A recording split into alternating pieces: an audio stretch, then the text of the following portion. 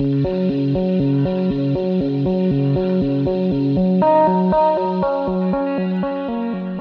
Curtis James, and you're listening to Class Divide, a podcast about educational inequality. Like me, Carly Goldsmith grew up on one of the council estates of East Brighton on the south coast. It was a Saturday morning. I was in bed, in my bedroom. I heard my mum coming upstairs, and she came to my door and she said, "It looks like the letter's arrived." She hadn't opened it, so she didn't know what the outcome was. And I can remember feeling how significant that moment was in my life. She opened the letter and I read that I'd been awarded an assisted place.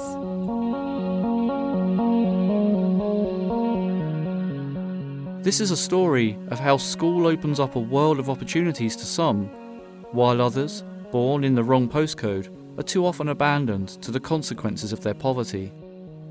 The assisted place meant that I got a place at a fee-paying independent school for girls, and my mum said something to the effect of, like, of course you got it. Like, you were never not going to get it. I remember being over the moon that she'd got into this school because I didn't want any of them to go to state schools, really. Absolutely massive turning point. I mean, we'd have never been able to afford it, but because it was a scholarship, everything got paid for. We didn't have to pay anything, did we? Even for a uniform. Had we have had to pay for it, she would never have had that opportunity because we wouldn't have had the money. It was the first point at which I really realised that things were going to change. And I was doing something that was really very unknown to me.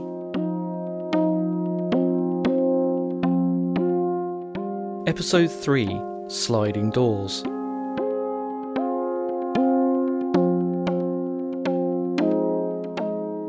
Carly is about to have a foot in two different worlds.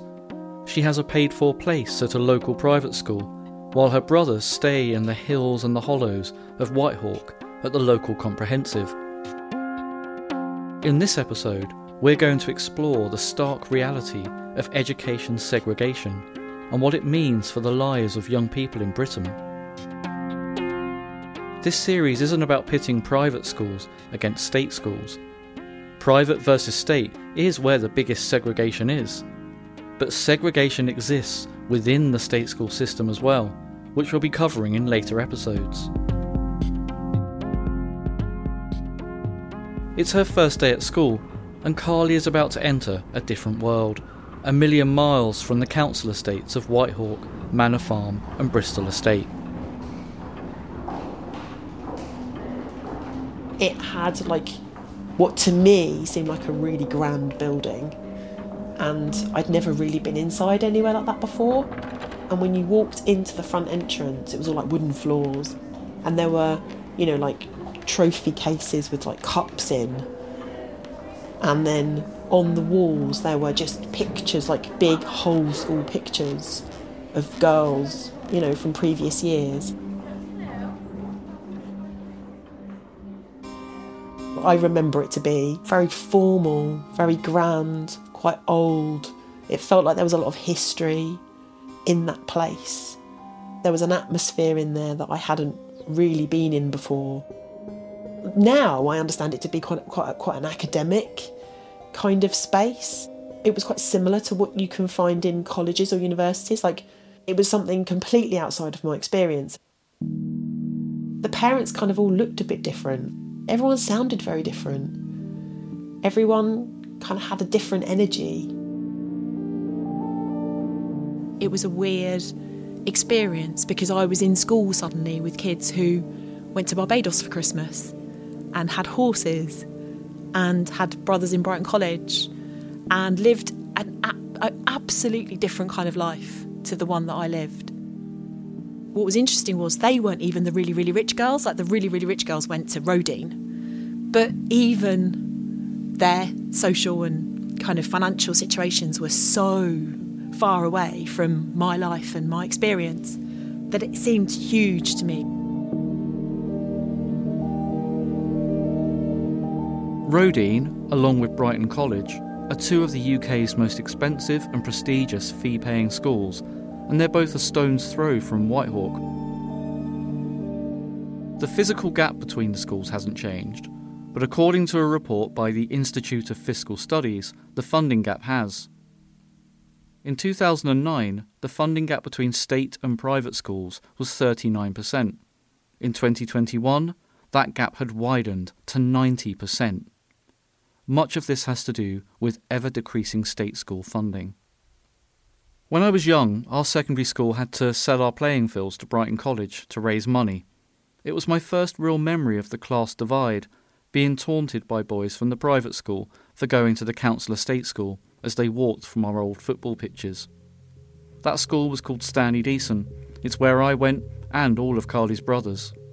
We're with Asa. I'm 39. I went to Stanley Deason. Ryan.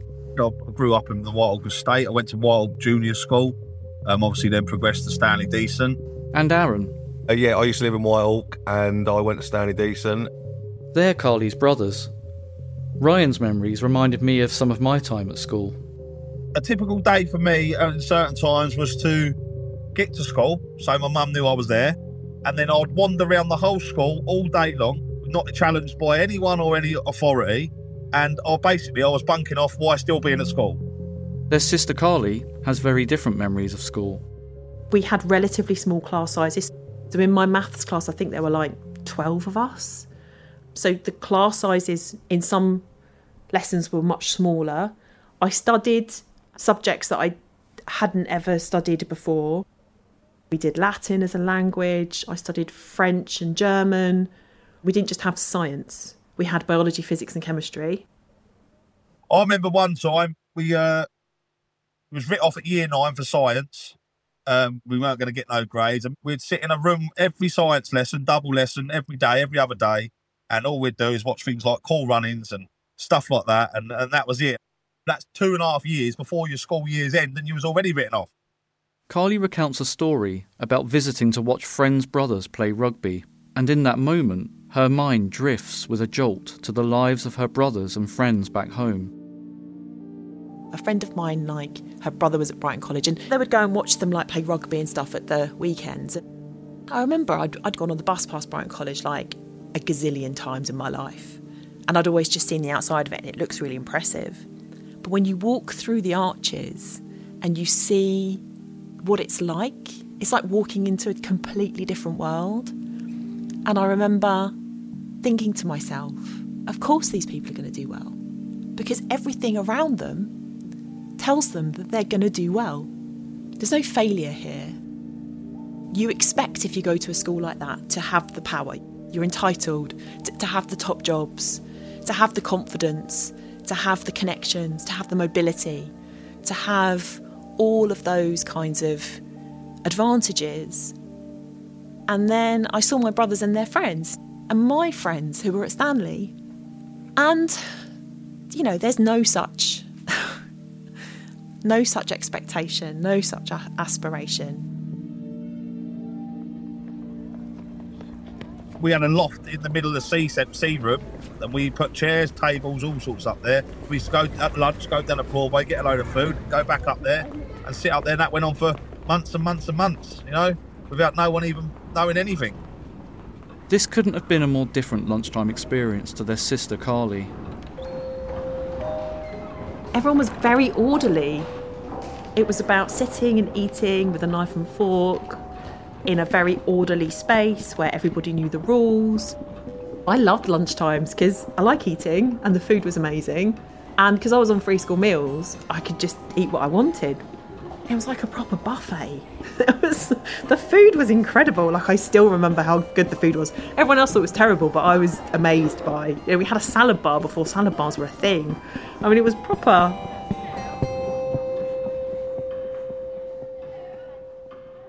I just went to school to have fun, really. I didn't really want to learn, really. After the first bit of school, I just messed around with my mates and stuff, really. I was even taking tiles off in the roof thing and climbing in the roof and just sitting up there smoking weed. I was even taking a bong to school and a bong mix and putting it in my bag, putting it in my locker at lunchtime. I was smoking the bong mix down the bushes. There was also teachers who used to, they would know you were bunking, and to try and be your mate, they would let you run through their class to avoid another teacher and go on, get yourself through there. What the hell is that supposed to be? You're supposed to be there learning, and you're getting away with doing all that, you know, like, it's madness.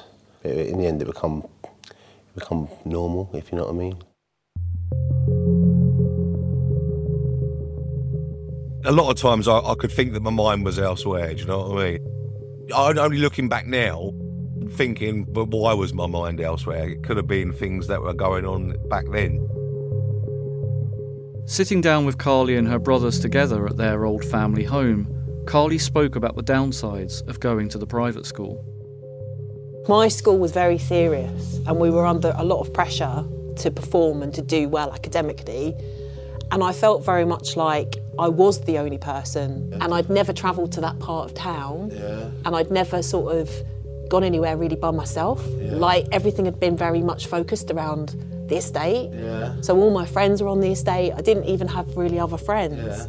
And so I remember feeling a lot quite jealous, because it felt to me like over time what happened was my friendship groups kind of all carried on their relationships. So if they went to Stanley, they all carried on and having those relationships. And they all did stuff out of school and they all kind of did that. And I saw you all have a very, very big friendship group that was really local. And I felt like I didn't really fit in lots of ways in the high school. So my friendship groups were quite small, but they weren't people that, like, I knew locally. They weren't local people. After my experience with the Brighton College kids in my teenage years, I couldn't help wondering what it was like for a council estate kid to be dropped into this very different world. Everybody was lovely to me at school. The teachers were, the girls were. Like, no one ever kind of singled me out because I was definitely the poorest kid in my year. I had a White Hawk accent, which got knocked out of me pretty quick. You know, bits of it kind of got softened. But I was aware that I was the token commoner. Like, you can't be in that situation and not know. Like, I always had the bad hair and I always had the bad skirt. They'd make you read things out in English and I'd always pronounce things wrong. But that stigma and perception we heard about in episode 2, the one that made me soften my White Hawk accent as well, it was lurking, ever present. Carly noticed it when inviting friends from school to her house. People would actually say, you can't go to Carly's house. She can come here, but you can't go there. So it was weird. So I felt often like they were having more fun, like their friendships were deeper and longer lasting. And to some degree, I still feel like that now. And I think it kind of isolated me in some ways from like the friends I had. Yeah, definitely. I can see why you say that. While Carly felt a sense of isolation at her new school, the brothers' education was being hampered by a different issue. The endless supply of teachers was ridiculous. You know, you had a new teacher every week in different classes. And I just remember, like, there was so much disruption in the important years as well, with the teachers mainly. It was just so up and down with her. You never knew who was turning up, do you know what I mean? The issue with supply teachers is something ex-Stanley Deason drama teacher Dick Hubbard, who got me my only GCSE, remembers well. In the later days, the appearance of temporaries was a problem. I remember one summer, I can't remember which year it was, the head of maths had retired or gone, and they appointed a new head of maths. He appeared in September, but I never met him because he only lasted a day. And that kind of disruption arose because what should have been the targets of the school, which meant looking after these children, nurturing them, finding what their talents were, and they did have talents. Instead, we were constantly given, these are the targets we've got to meet, exam targets and Lord knows what targets, which were irrelevant for those kids. Meanwhile, on the other side of town... The one thing about all of the teachers were they were genuinely subject experts. And the expectation was that we were all there to learn. And so everything we did was set up for us to learn. And there was also an expectation that there would be no disruption in classes, there would be no behaviour management issues, that actually everyone was there for a kind of common purpose, and that was to listen to our teachers, to learn from our teachers, to study hard and to do well and to progress. That was what the environment was like, and that was what the culture was like. The fact that we were girls was just neither here nor there.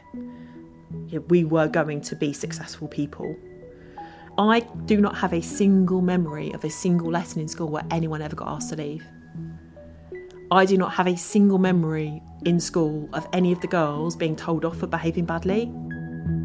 That might have been the case for Carly, but her brothers, and many people I've spoken to since leaving school, have memories of a room they often ended up in. It was a room some pupils would be isolated in. It might be called a behaviour hub now. It was the kind of place people like me, when I was misbehaving, would have spent quite a lot of time in. You could sit in there for days. When you misbehaved, if you were late. I was in there most days, but they used to just lock us in there and we used to just do lines. Lines or nothing. Sit there just all day. All day in the same room, yeah. Looking back with a bit of hindsight, why do you think they kept putting you in that room? I don't think partly it's easier for their job, isn't it? You know, just get rid of him quick, stick him in there and then we'll crack on. I think it was just easier for them really sometimes than having to deal with it properly. Did you ever wonder, why aren't they sort of maybe giving me some other support? Like, just putting me in a room seems like it's not helping. I don't know, I think I was probably too young at that time to really think along them lines of, know why they're doing this. It was just, no, off you go, sort of thing. I don't really... Yeah. But I think they just created more playing up, didn't it? Really, in the end. Did you always get locked in? I mean, was it... Because I can't remember being locked in there. If there was a teacher not there, you would be locked in there, yeah. I think by like year 9 and that, they'd totally given up on you, hadn't they?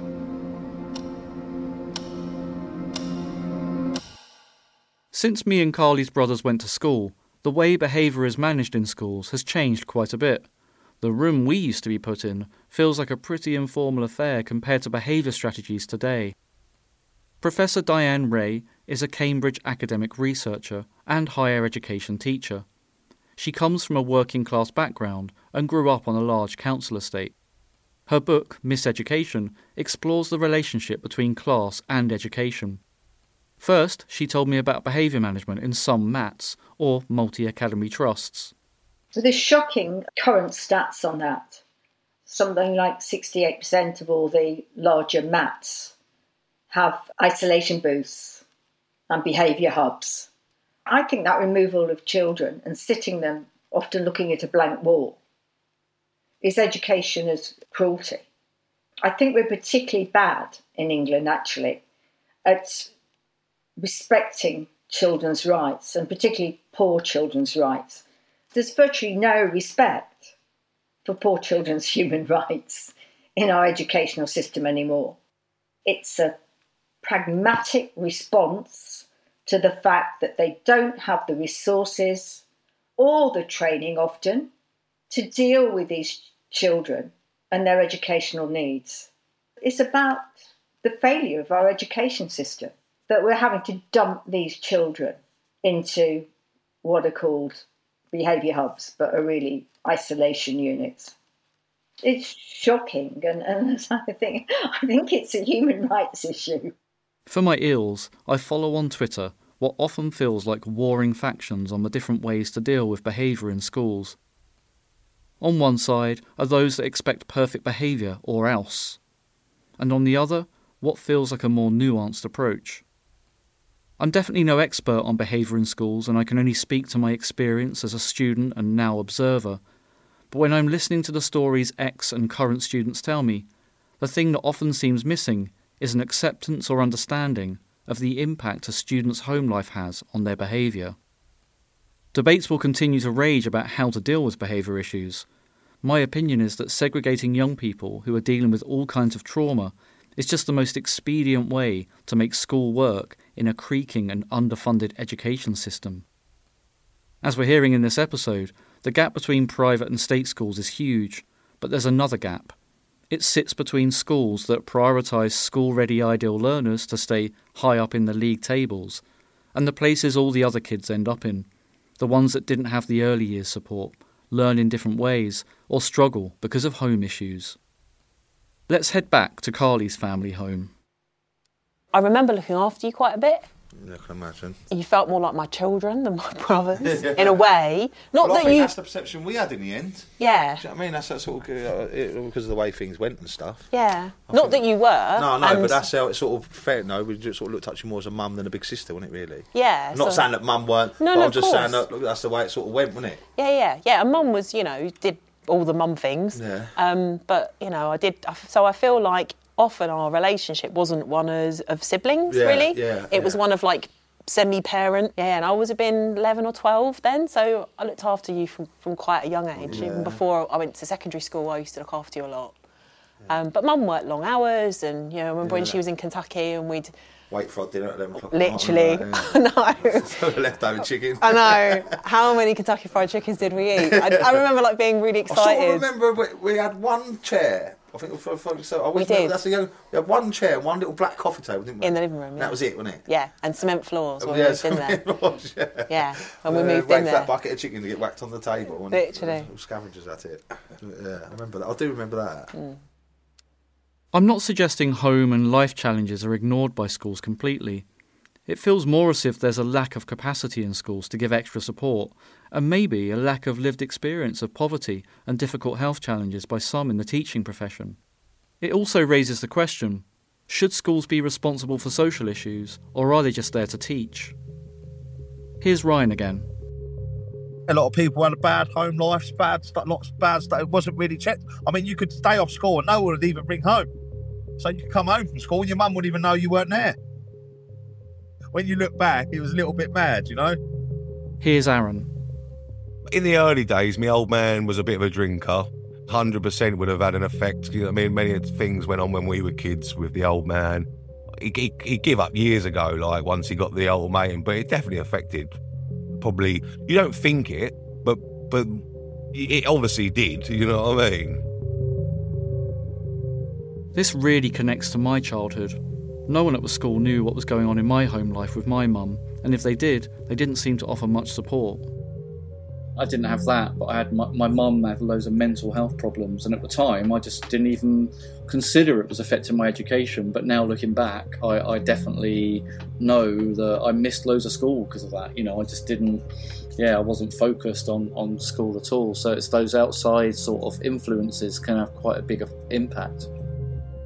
I've had some difficult times at home. Obviously my dad was an alcoholic, so it was hard. And then obviously sometimes it was sort of like get away from that. I went to school because most of the time I wouldn't even bother going to school, to be honest, in the end.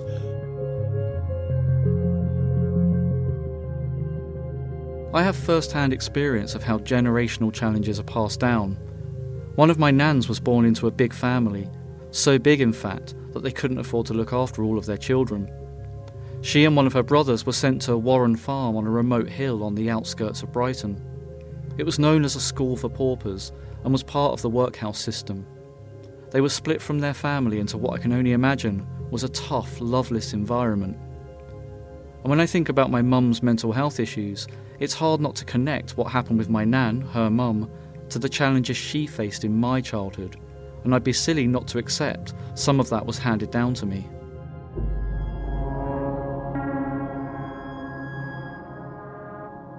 I can still remember having vivid dreams of the same nightmares every night. You know what I mean? Trying to get out of the 4-bedroom that we were in, and that's you're in now. Everything in slow motion, trying to crawl down the stairs. If you're looking for help, and there was always people downstairs, wasn't there? Yeah, always. But no one would ever come. It was all nightmares when I can remember as a kid, do you know what I mean?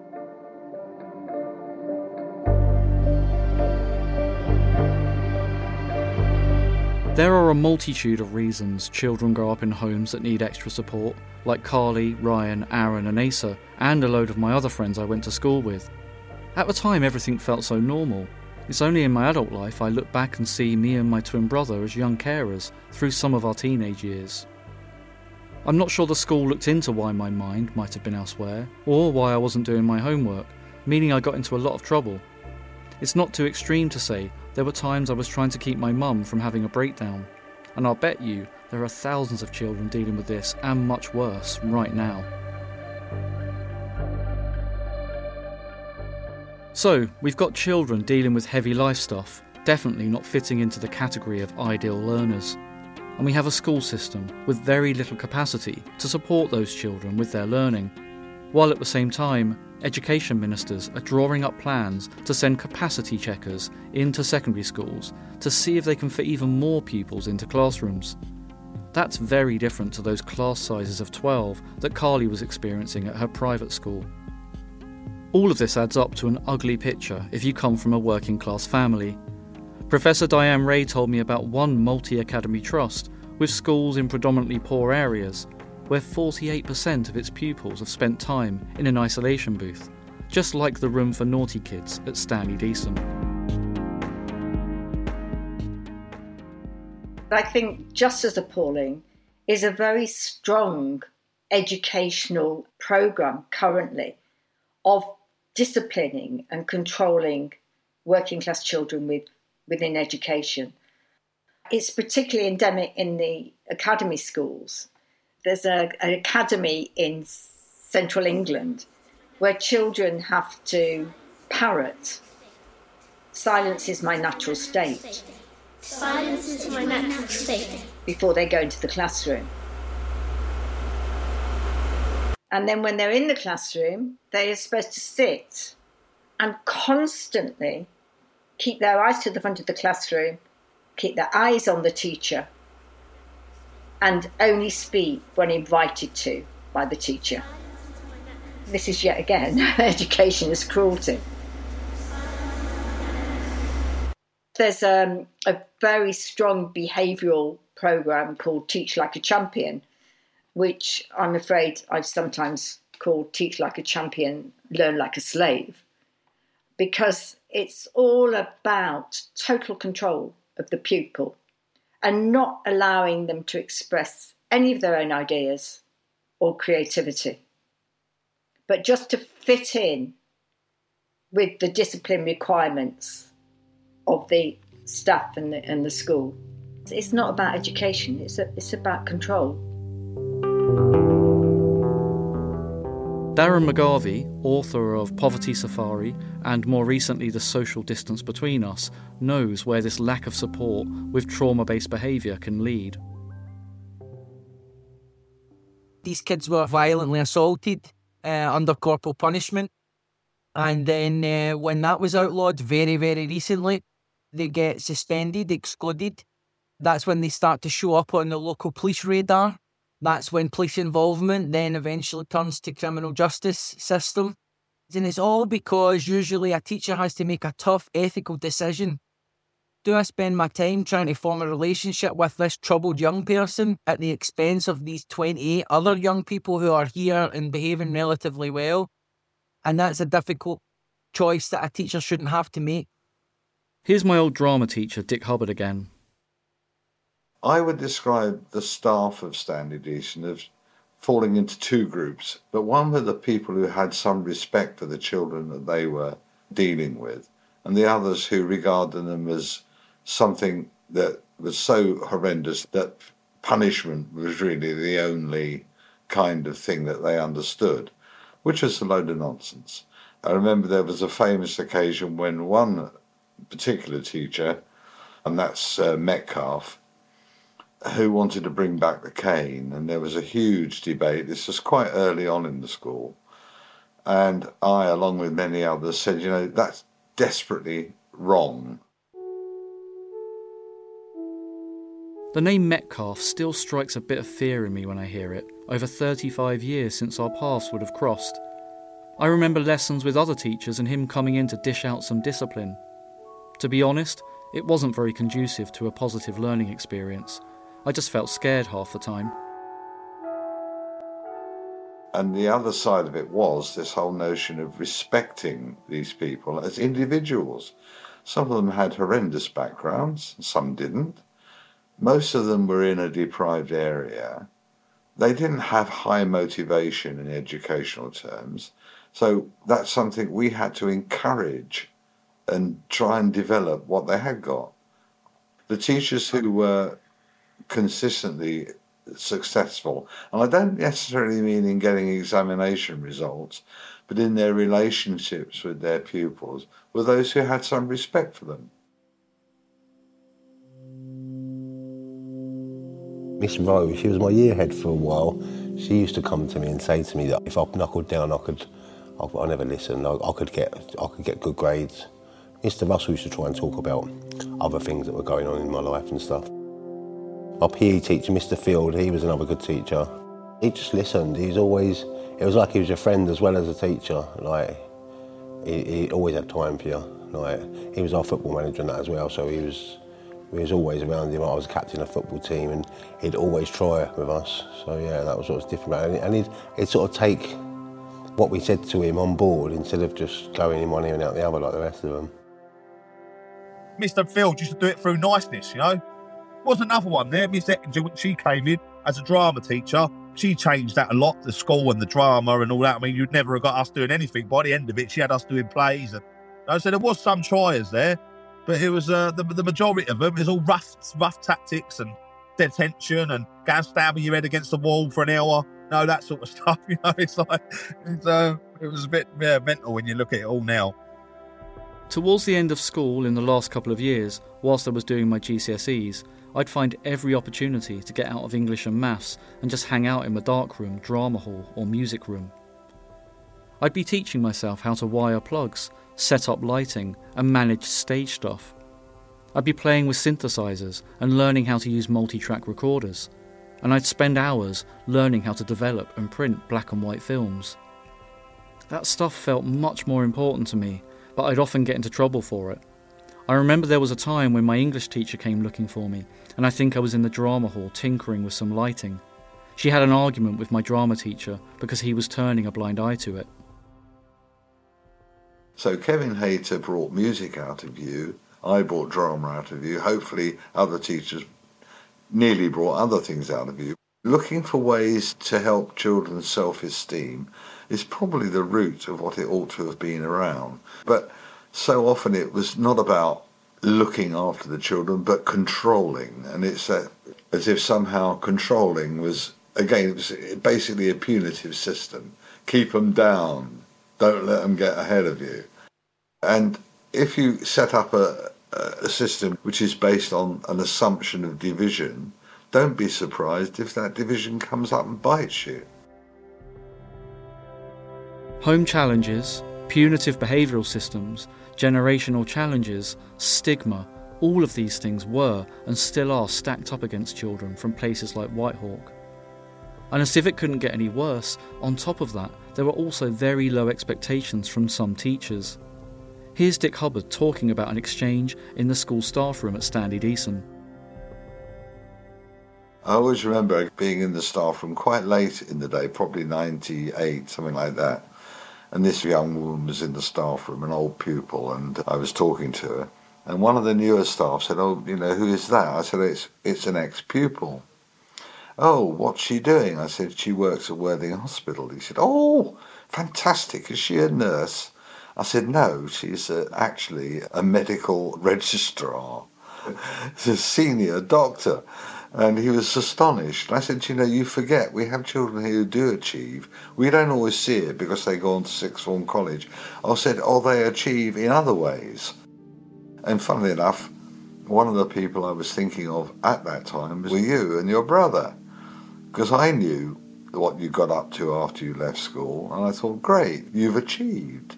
You've achieved in areas where, you know, you had expertise which was not recognised or nurtured in the school.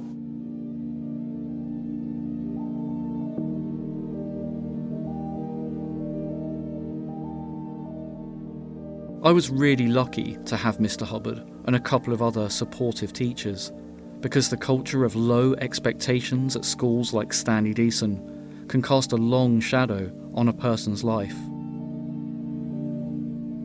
I just basically accepted that I wasn't going to get a top job. I accepted that whatever job I had to do, I had to do. I think most people I knew at that school, and I knew most of the school, I think there was 2 people in my year that we thought would get decent jobs, but the rest of us, we just accepted that very early in senior school that we'd have to be them, take them lesser jobs. And maybe we did think we were lesser people. Yeah, it's crazy, isn't it, when you put it like that. I didn't have that experience at school, and I can't even begin to imagine what it must do to a person, to a child, to feel that. Honestly, Curtis, I can't quite communicate enough how extraordinarily different everything was. Whether it was the atmosphere in the school, whether it was the expectation of the school and then the expectations of the teachers, whether it was just this absolute certainty that we would all do very well, that we could go on to have successful lives in jobs that were high status, high paid, secure, that we would recreate the very middle class or upper middle class lives of the parents of the girls that were there. Like, that was just what would happen. Everyone would do that, right? There was no question. There was no uncertainty. There was no notion that anyone could fail.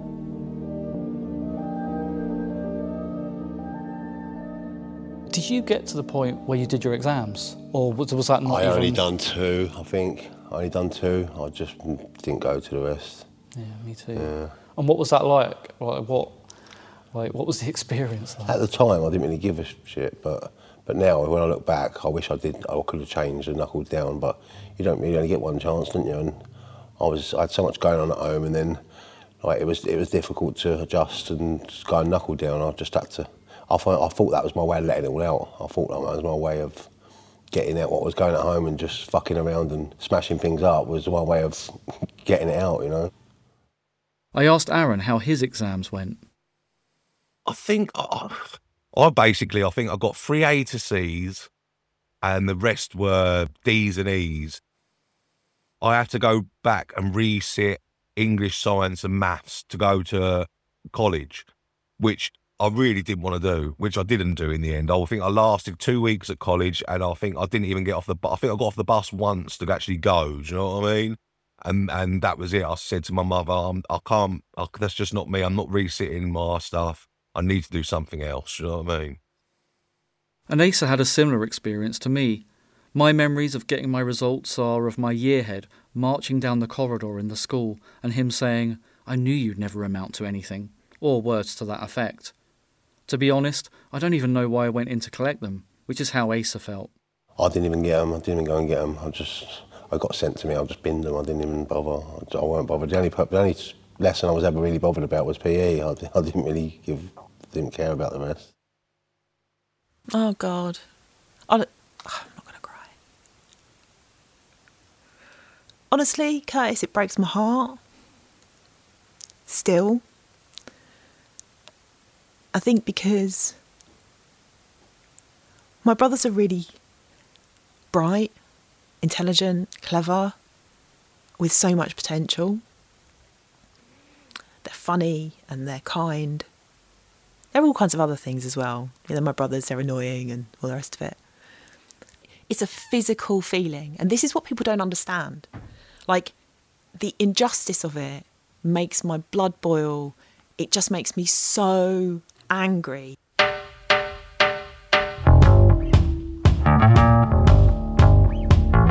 This is the story of a family in the same house, in the same community.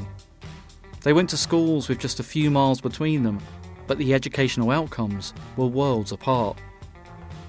Later on in the series, we'll be returning to Carly, Aaron, Asa and Ryan to find out what happened to them after school. But in the next episode, we're going to be looking at how the school us boys went to came to be known as the school that died of poverty.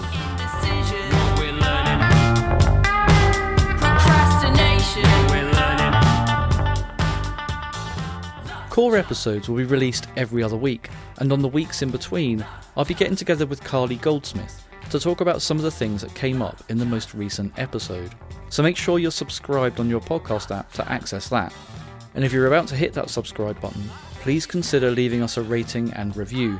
It really helps spread the word. Class Divide was written and produced by me, Curtis James. The executive producer is Eve Streeter. Location recording, sound design, post-production and mixing is by Simon James, with editorial support by Carly Goldsmith. Music in this episode was kindly donated by Salvatore Mercatante, Trams, Shida Shahibi, Max de Wardner, Simon James, Clarice Jensen, Polypause, Toy Drum, and The Official Body.